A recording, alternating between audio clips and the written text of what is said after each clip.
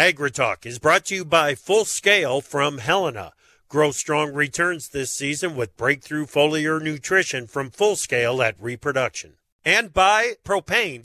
Propane is the energy for everyone, especially farmers. Environmentally friendly propane can fuel most anything on the farm. See how at propane.com.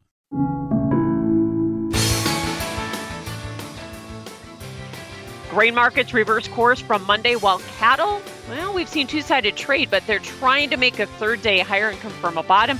U.S. agriculture tries to flip the script at COP28 amidst calls to phase out fossil fuels. How do biofuels fit into the global carbon reduction goals? And Congress rushes to get their to-do list done before year-end. Live from a white chocolate-covered pretzel kind of day via Farm Journal broadcast, this is AgriTalk. This morning we begin with a conversation with Ernie Shea from Solutions from the Land. Then it's Scott Vanderwall from the American Farm Bureau Federation, and later Veronica Bradley from the Clean Fuels Alliance America. I'm handsome newsman Davis Michelson, and now filling in for Chip, Michelle Rook. Hey, good morning. Good morning. How are you doing this morning, Davis? I think I'm okay. I'm okay. You How about sound like you've already had a pot of coffee. I'm, let's see. I'm midway through my second cup, actually, but I did have some yogurt, and dairy can tend to make me very excitable, is the thing. Okay. Yeah. You are probably not carbon compliant now with the COP28 rules. You know that. Probably not, no. And I'm okay with that, you know? Yeah, I like to buck the trend, too. And we're going to talk a lot about COP28 here today. Ernie Shah just got back from Dubai, I believe, and so he's going to fill us in a little bit on what's going on there. And I know there's seems like there's a lot of controversy continuing just around that conference. Absolutely, and I've got a story that I'll highlight some of that controversy that you can expound upon with your guest a little bit later. But yeah, it feels like, and I didn't put this in the news either, but Ford is pushing back. They're cutting back on their EV production for the, is it the Lightning trucks or whatever EV truck that they were developing? There's some pushback against some of this electrification stuff. Yeah, and they are seeing, these companies, that it's so expensive to make these vehicles, it's not cost effective for them. So Yeah. I think that's the other thing. It's just sheer economics. Yeah. Well, and it's funny, you know, you can't necessarily mandate what the consumer decides to spend their money on. No, It's a you weird can't. concept. Not in this economy.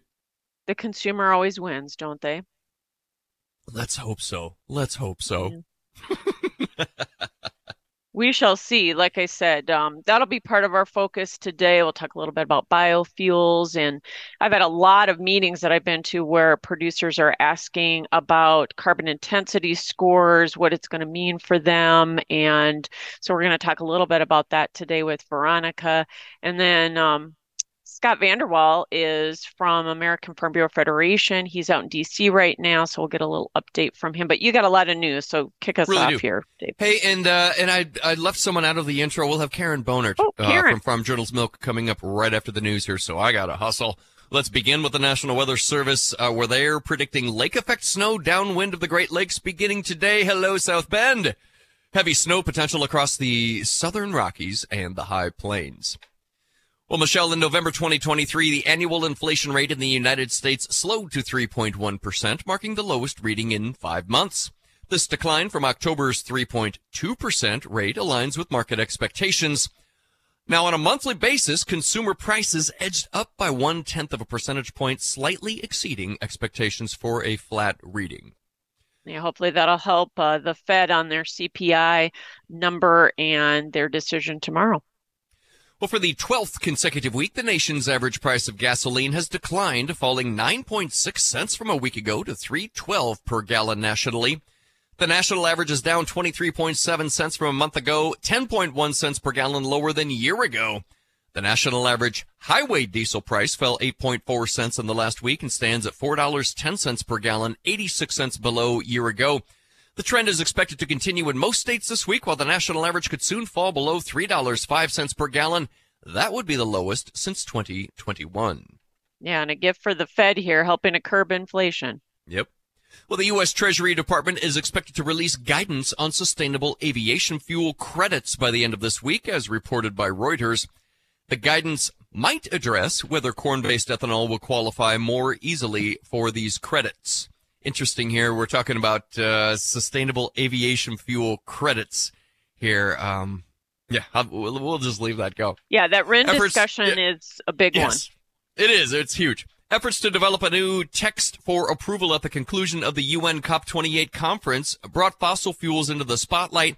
The initial draft did not include a clear call for the phase-out of fossil fuels, which several countries were pushing for, the least of which being the host country, who is an oil-producing nation. Weird how that works. I know. That seems a little bit odd, doesn't it? Mm-hmm. Yeah. The Department of Ag Monday announced more than 200 projects to improve infrastructure, housing, and economic conditions for underserved rural and Native American communities. These projects are funded by a Department of Ag $81 million investment. The House Select Committee on China is considering recommending the revocation of China's permanent normal trade relations status, which was granted to China by the United States in 2000 as part of its accession to the World Trade Organization. And this could get ugly. In other news, the International Monetary Fund has agreed to release $900 million in financial assistance to Ukraine. This financial support comes at a crucial time when Ukraine's President Zelensky is urging the U.S. to resolve an impasse related to over $60 billion in military aid. President Joe Biden will host Zelensky at the White House today to discuss aid for the country in its fight against the Russian invasion. And finally, Argentina has temporarily suspended its grain export registry as the government prepares to announce expected economic policy changes under the leadership of new President Javier Milei. Michelle, back over to you. Thanks. I didn't interrupt you. I wanted to get through as much as you could here today. Some really good headlines. And now we bring in Karen Bonert, editor of Farm Journal's Milk and Dairy Editorial Director. Good morning, Karen. Good morning, Michelle. Hey, you're going to be doing an update here on the state of the dairy industry, a report that you're going to be looking at the dairy industry for 2024. Tell us a little bit more about that. Well, Michelle, we're really excited about it. We launched it at the Milk Business Conference in Las Vegas a couple of weeks ago to that audience. And we really want to pulse the industry, if you will, and get inside of dairy producers on what their forward motion thoughts and plans are. And I had a conversation yesterday, Michelle, with Corey Gillens of Dairy Farmers of America, and they've done something similar. They surveyed their members, if you will, and just so that they can plan for the future. And one statistic that has stuck with me that Corey shared is that nearly half of their farms will exit, no longer be milking cows by 2030. Wow. And again, the number came about from a farm survey to the DFA members. So yes, Farm Journal is putting together a State of the Dairy Industry report for 2024. And we'll be talking about, what the plans of the American dairy farmers are. Basically, we want to know what they're going to invest in, what changes are they planning to make, and ask the tough questions if they'll be still milking cows in the next 5 to 10 years. So, yeah, I think that there'll be very interesting data that will come from that. And we always want to say what has changed in the industry, but we want to think where are we going with the industry as well. Yeah. So not less cows, but just less operations. Less operations. In fact, he said, Karen, we might have more cows just with less farms. Wow. Well, we look forward to seeing the results of that survey. A lot has changed in the dairy industry, and it's been a tough year here in 2023. Thanks so much, Karen Bonert, editor of Farm Journal's Milk and Dairy Editorial Director. When we come back, Ernie Shea, president of Solutions from the Land. I'll be talking about COP28.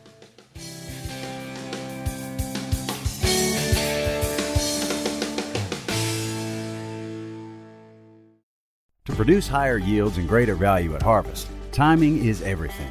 Full Scale from Helena helps soybeans reach their full potential with breakthrough foliar nutrition at reproduction. Full Scale delivers beneficial plant extracts and micronutrients with the added efficiency of ENC formulation technology. It gives your soybeans every opportunity to grow strong returns this season. Contact your local ag retailer or Helena representative to learn more about Full Scale. Always read and follow label instructions and check registration status before use.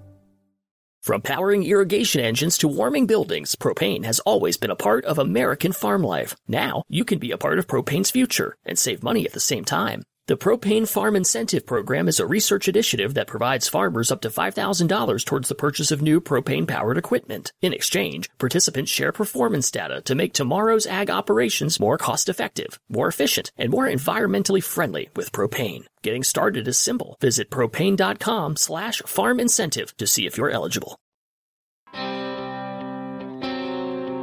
Do you suffer from talking on the radio phobia? No problem. Send us a tweet at #AgriTalk. Welcome back to AgriTalk. I'm Michelle Rook in for the vacationing Chip Flory. Well, a lot of headlines this week, obviously, about COP28 and the conference going on in Dubai. Ernie Shea, who is president of Solutions from the Land, just returned back from Dubai. When did you get back, Ernie? And thanks for joining us. Hi, Michelle. Thanks for having me. Yeah, I returned late last Thursday night. We were there. Our team was there for week one. We divide our delegation into 2 weeks, with about half going the first week and half going the second week. So I've been back a few days. All right.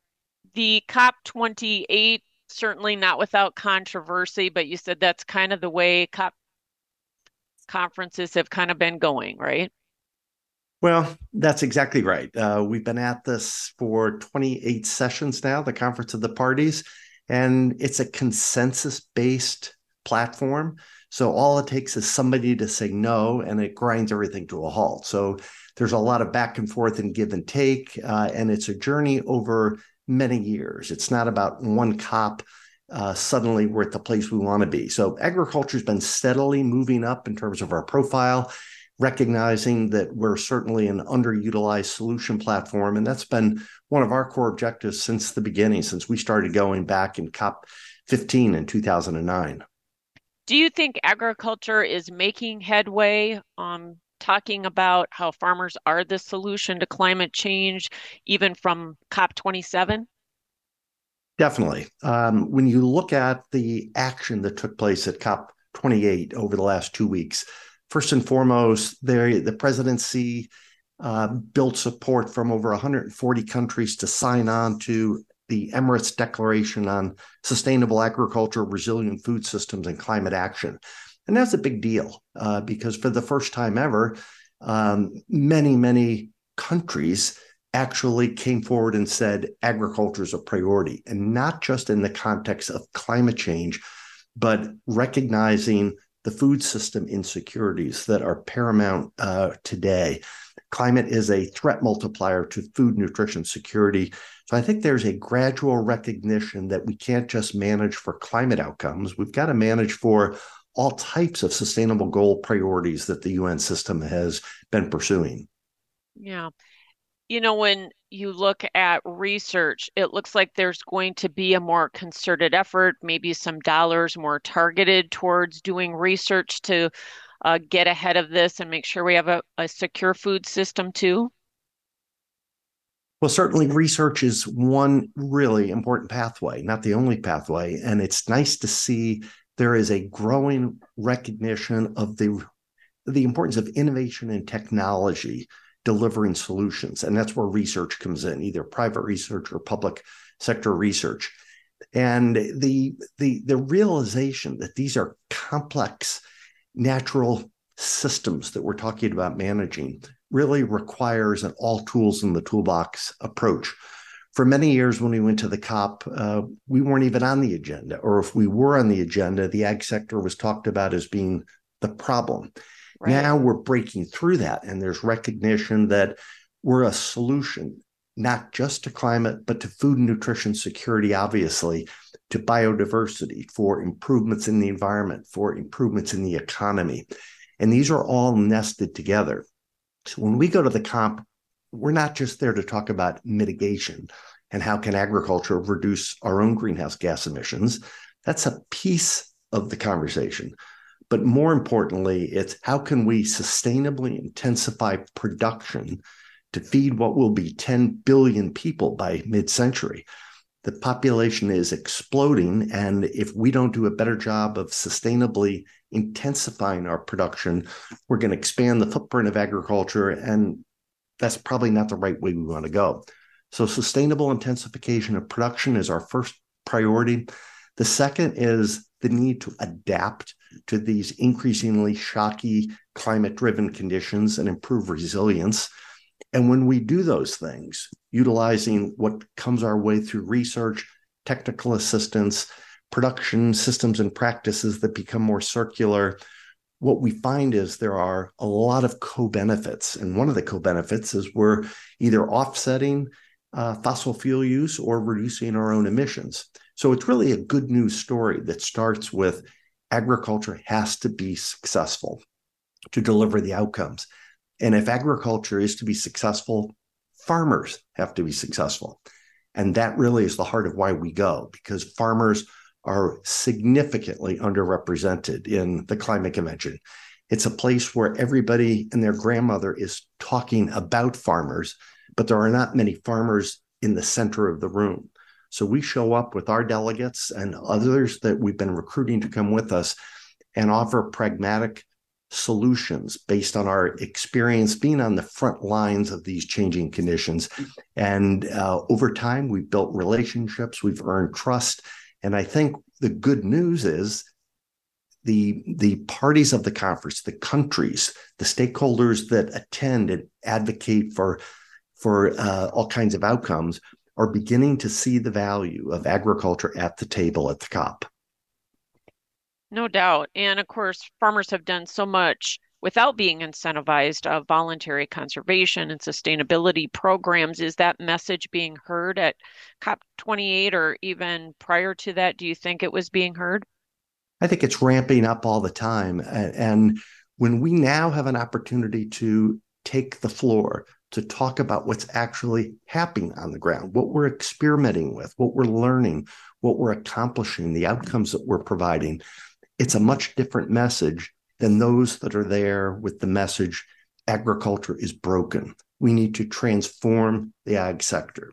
We need to abandon our use and reliance on animal agriculture, as an example. These are consistent messages that other communities of interest drive at the COP. So we're there as a clarion voice pointing out how we are actually improving their quality of life in many dimensions, climate being one of multiple that are priorities.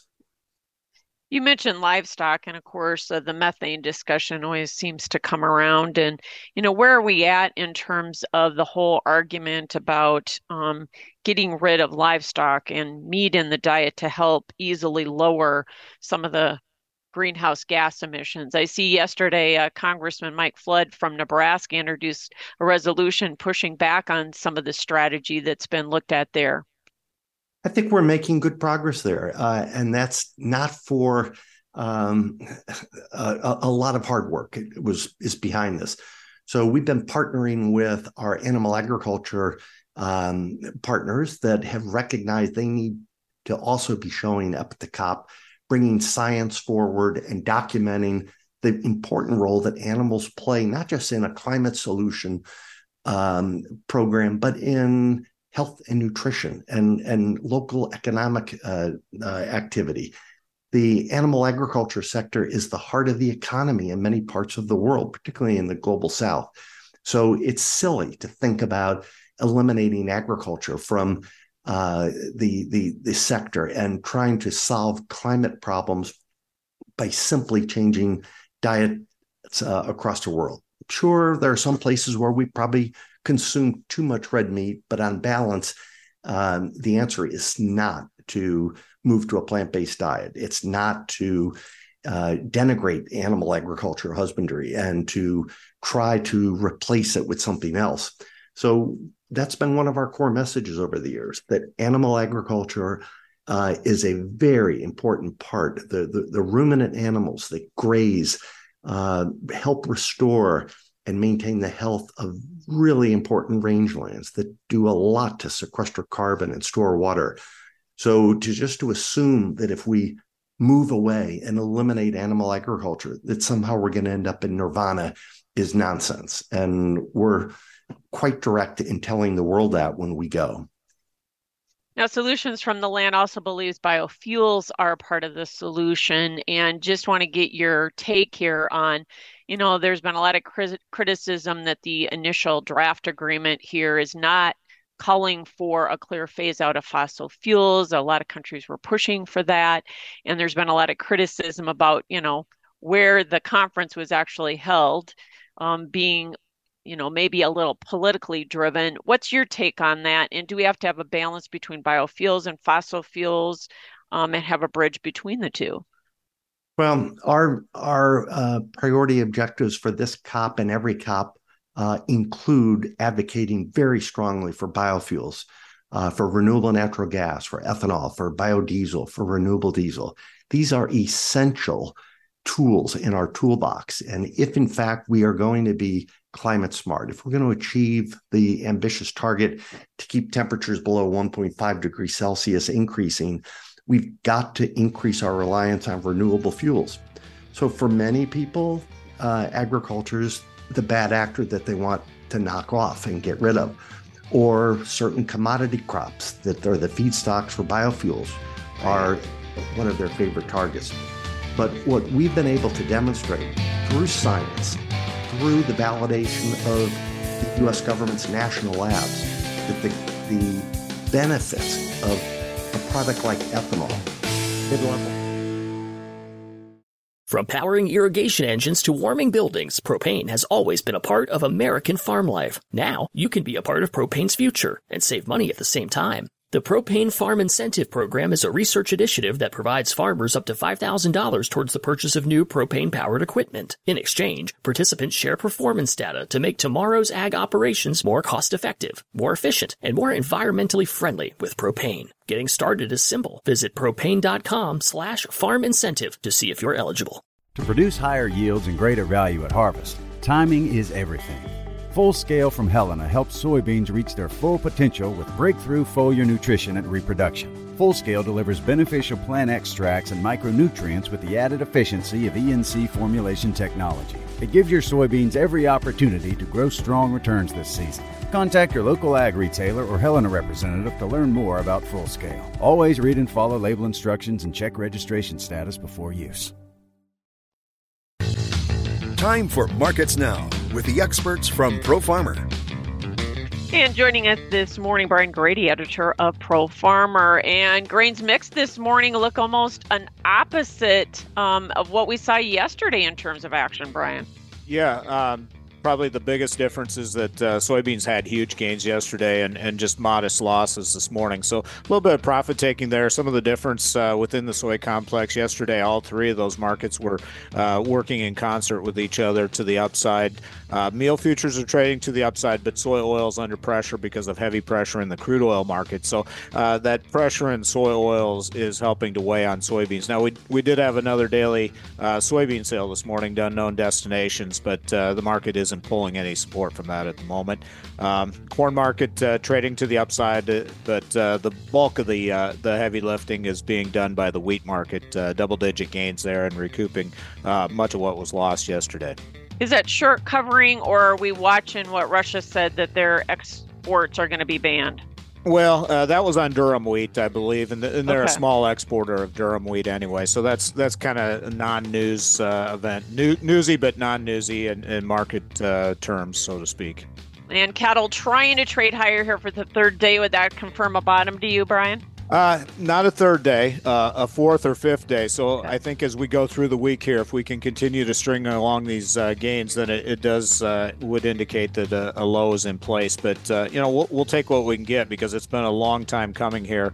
This heavy sell-off. So just modest gains here. Feeder cattle is leading to the upside at mid-morning, and then hog futures trading with a mixed tone here at mid-morning. All right, Brian Grady, Pro Farmer, joining us here with markets this morning on AgriTalk.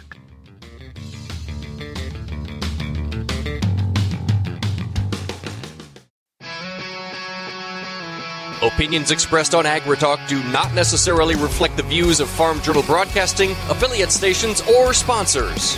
Knowledge is power. We're here to charge your batteries. AgriTalk. All we need is a July hot Welcome back to AgriTalk. I'm Michelle Rook in for Tiff Flory this morning. Scott Vanderwell, American Farm Bureau Federation Vice President, is joining us right now. He's out in D.C. right now. And Scott, Congress has a lot of stuff they got to get done here before the end of the year, including funding the government. Yeah, they sure do. And they're going to have a full plate. So I think the first thing they did was delay the farm bill till next year. And it was probably good because we didn't want to rush through that. Previously, we had been urging them to get it done this year, but we certainly don't want to have a rush job and have bad policy in light of other things that are going on. So, yeah, they do need to keep the government open. There are certain appropriations things that they have to do before the end of the year. Yeah, they've got several spending bills that they're working on right now, I think. Yeah, that would be part of it. And there are certain things that have to be done every year, and they'll have to take care of that. House GOP conservatives, though, sound like they're going to really dig in their heels here about putting those spending caps in place there, right, on the debt deal? I haven't heard a lot about that, so I guess I can't comment on it. Yeah. So you mentioned the Farm Bill being extended for a year. Where are the negotiations right now? Because we've been seeing and hearing that maybe progress on coming up with a new Farm Bill is maybe backtracking just a little bit there. Yeah, well, we're being told by what we call the four corners, the chairman and the ranking member in each of the respective ag committees are telling us that they want to really go to work on it right after the first of the year and get it done in the first quarter. They're obviously the same people that had said they wanted to get it done this year.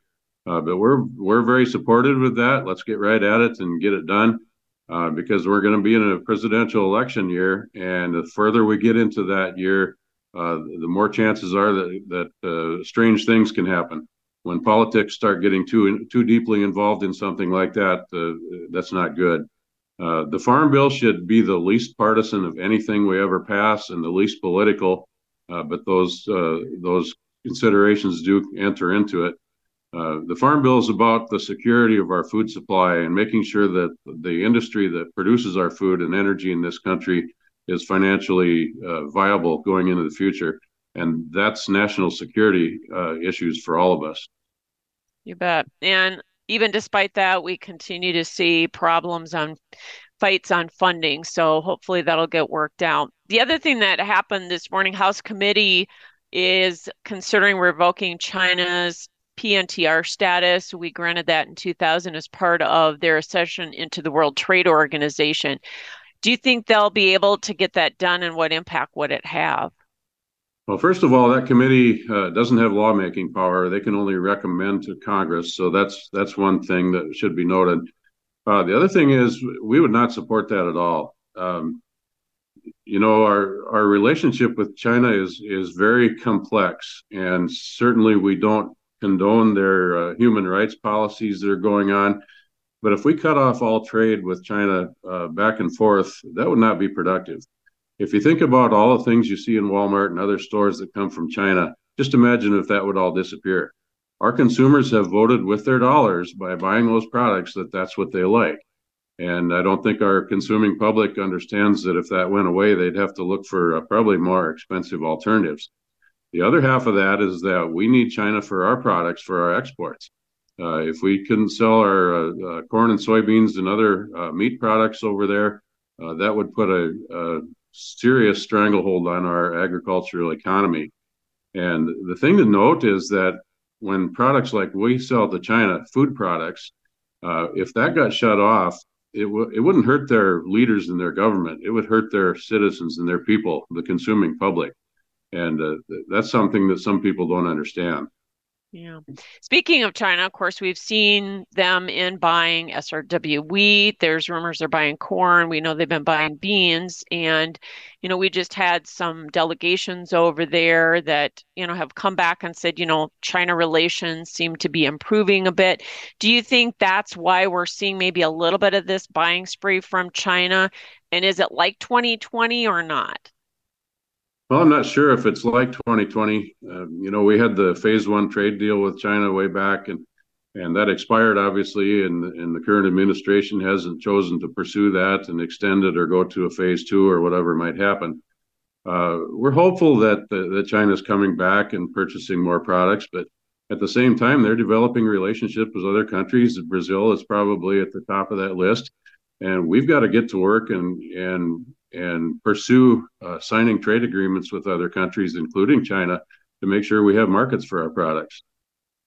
Well, I know Farm Bureau has been part of a pretty growing coalition now that has been critical of the administration for their lack of trade agenda and the lack of free trade agreements that we need to sign, right? That's right. And there are hundreds of trade agreements being signed all around the world. And right now, we're not part of very many of them. And I'm not sure what those numbers are. But the administration had said they don't like multilateral agreements, so they were going to work on bilateral agreements. Well, that's fine if they want to do that. But we don't see any action at all. And we've asked, about extending the Chinese agreement and whatever else they're doing, and we just don't get much of an answer. It's like they aren't real interested in developing that international trade. And right now we're really backsliding in that area, and we can see it in our markets. Corn, for instance, is bringing about $2 a bushel less than it was last February or March, and that's a pretty drastic hit to the bottom line for our American farmers. Yeah, although some of that obviously, Scott, is just due to a bigger crop, but trade does and exports do play a big role in that. All right, what about ag labor? You talk to just about any group and they say ag labor or the lack thereof is one of the number one problems in agriculture right now. What are we doing to try to fix it? It doesn't seem like the political wind is blowing in our favor to get anything done. That's right. It's really a third rail issue. A lot of people are kind of scared of their shadow, to illustrate it, to try to fix this. Nothing has been done for 25 years or more, and there's some proposals out there. But the first thing that we hear from our members that deal with immigrant labor or any labor really is that the wage rate is just killing them. It's too high when you combine it with the requirements that they provide transportation and housing. There are people that tell us that when you get all the costs that are mandated by the government all piled up on each other, you're talking $30 plus per hour for people to do work in the fields and whatever's going on. So it's not only the wage rate, but also the wage rate methodology, which came out at the end of March of 23, and the way that's figured, and it decoupled it. And so that adds to the stress that's put on American producers. And you have to remember that agriculture is competing with other industries in some cases too. And these folks, our members that are telling us about this, are saying, I've got 1 or 2 years left, and if something doesn't change, I'm going to be out of business because I just can't do it financially. Yeah. So Farm Bureau has policy on the books on ag labor, and where are you at right now, and will you change some of that policy in your upcoming convention in January? Well, we certainly have lots of proposals in regard to labor, and we're actually going through that process right now, where the state presidents serve as the resolutions committee within our organization, and we go through all the proposals that come from states, and obviously in something like labor, there are duplicative ones that come from several states. And what that committee does is combine them and make them usable for the delegate session that we'll get together in Salt Lake City in January and go through. And at that point, then the delegates from all the states will decide what our policy is for this coming year. And so I can't tell you, honestly, whether they'll change it, or certainly there will be some tweaks. But the two things I talked about, the wage rate and the methodology, are two of the things that we hear most from our members. So I would say that'll probably be still at the top of the priority list.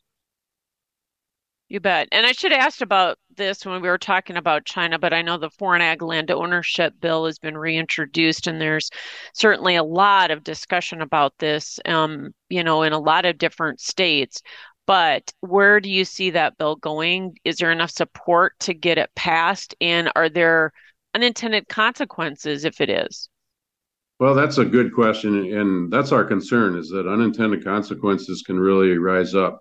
The first one we think about is for research and development. These companies, and there aren't that many companies that are owned by American companies anymore. They're all overseas, and the fact is that they hire Americans to work there, though.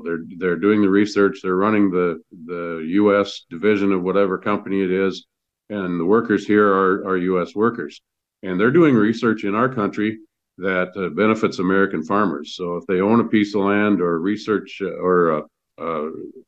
rent it, they're doing research on that, and that's what concerns us about banning this just outright. And the bill that is in Congress right now would restrict all of that unless the U.S. president approves it. That makes us a little bit nervous. That puts all the power in one person's hands again. And understandably, the U.S. president is the most powerful person in the world. But these are things that really affect a lot of people, so we have to be careful about it. Well, I have talked to some of the congressmen and senators that are offering the legislation. They feel it's a national security issue. Do you agree with that, especially when you look at China? Well, it can be because, you think about the situation in North Dakota where they were trying to buy some land by the Air Force Base. We've got a process in place already, the CFIUS committee on the federal level that's supposed to be looking at that kind of thing. And Right. we support the part of the bill that puts the USDA secretary on that committee. And so really that Air Force Base should have been on the list of politically or sensitive areas, and they should have Right. caught that. All right. Well, thanks for joining us. Always a pleasure. Scott Vanderwall, American Farm Bureau Vice President. When we come back, Veronica Bradley is joining us from Clean Fuels Alliance America.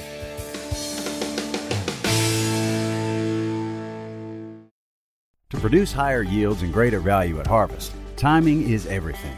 Full Scale from Helena helps soybeans reach their full potential with breakthrough foliar nutrition and reproduction. Full Scale delivers beneficial plant extracts and micronutrients with the added efficiency of ENC formulation technology. It gives your soybeans every opportunity to grow strong returns this season. Contact your local ag retailer or Helena representative to learn more about Full Scale. Always read and follow label instructions and check registration status before use.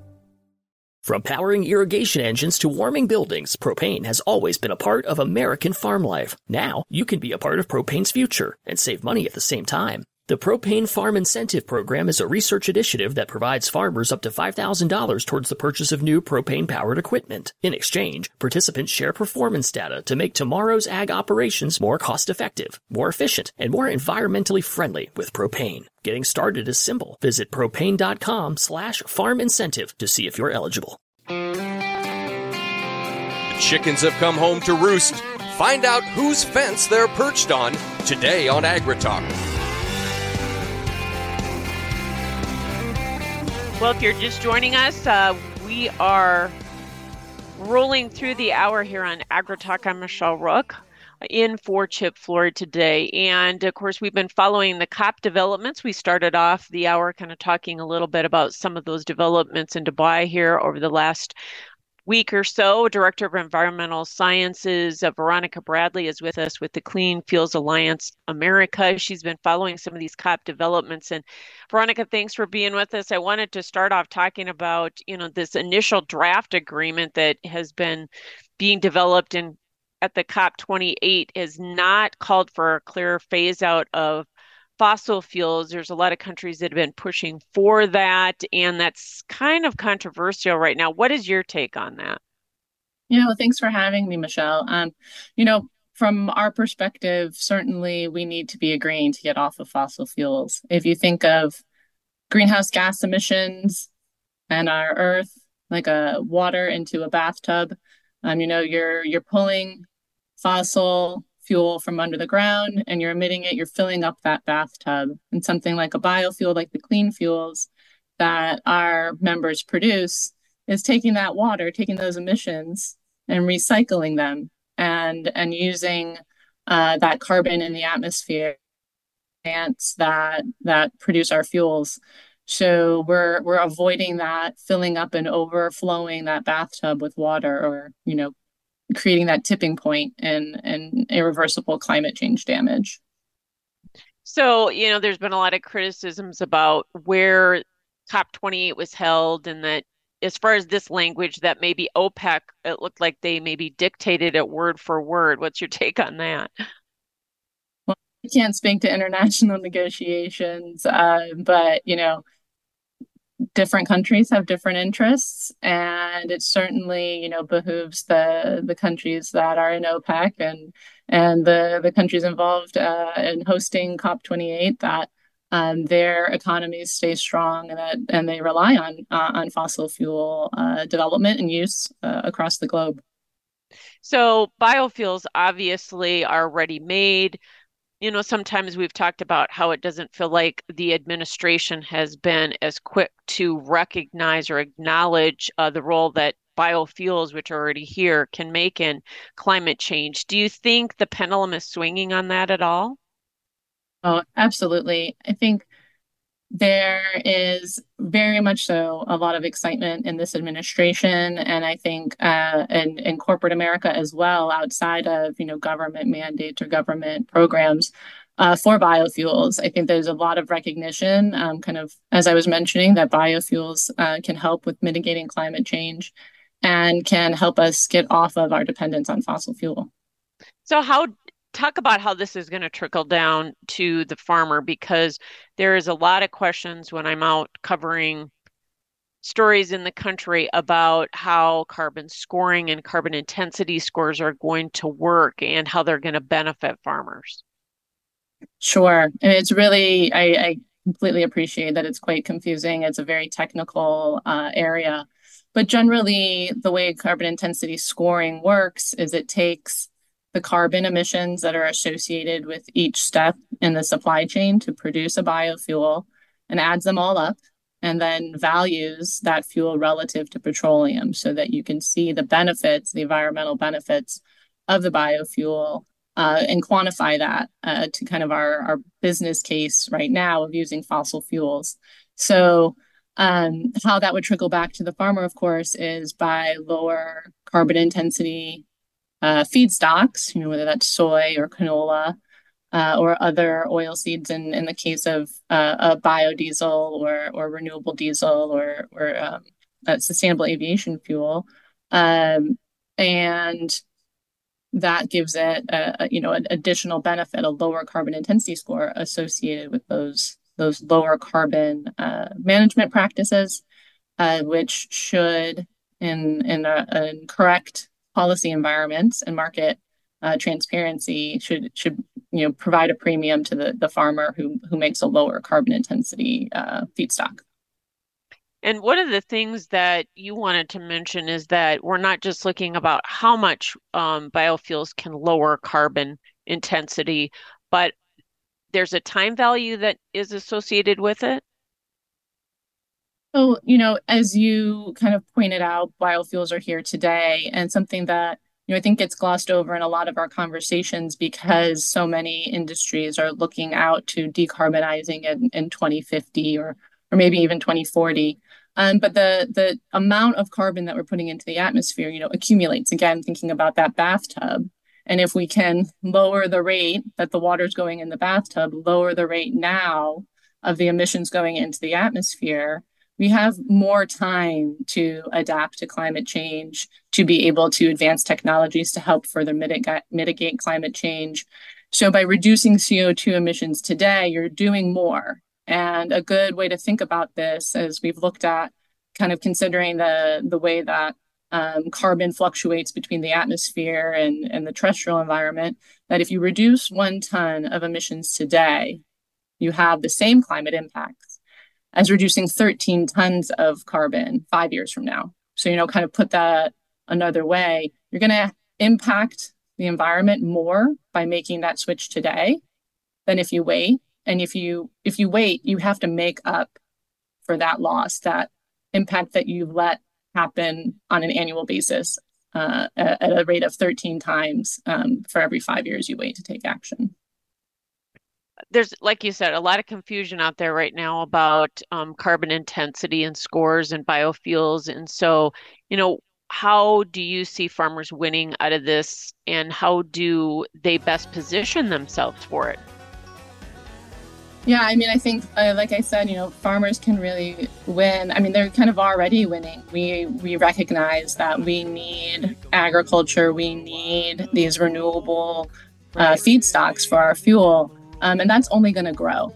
So I think that there's a lot of opportunity, and it would really be smart to keep an eye on this space. All right. Thanks so much, Veronica Bradley, Clean Fuels Alliance America Director of Environmental Science, joining us here on AgriTalk. I'm Michelle Rook in for Chip Flory. And join us this afternoon for AgriTalk PM. Thank you, Michelle. Thank you. It's going to be great this afternoon. My guest will be Naomi Bloom. Looking forward to the conversation. Michelle, excellent work this morning. Thank you much, Davis. I'll be joining you this afternoon. I can't wait. Come back 2:06 Central. More AgriTalk.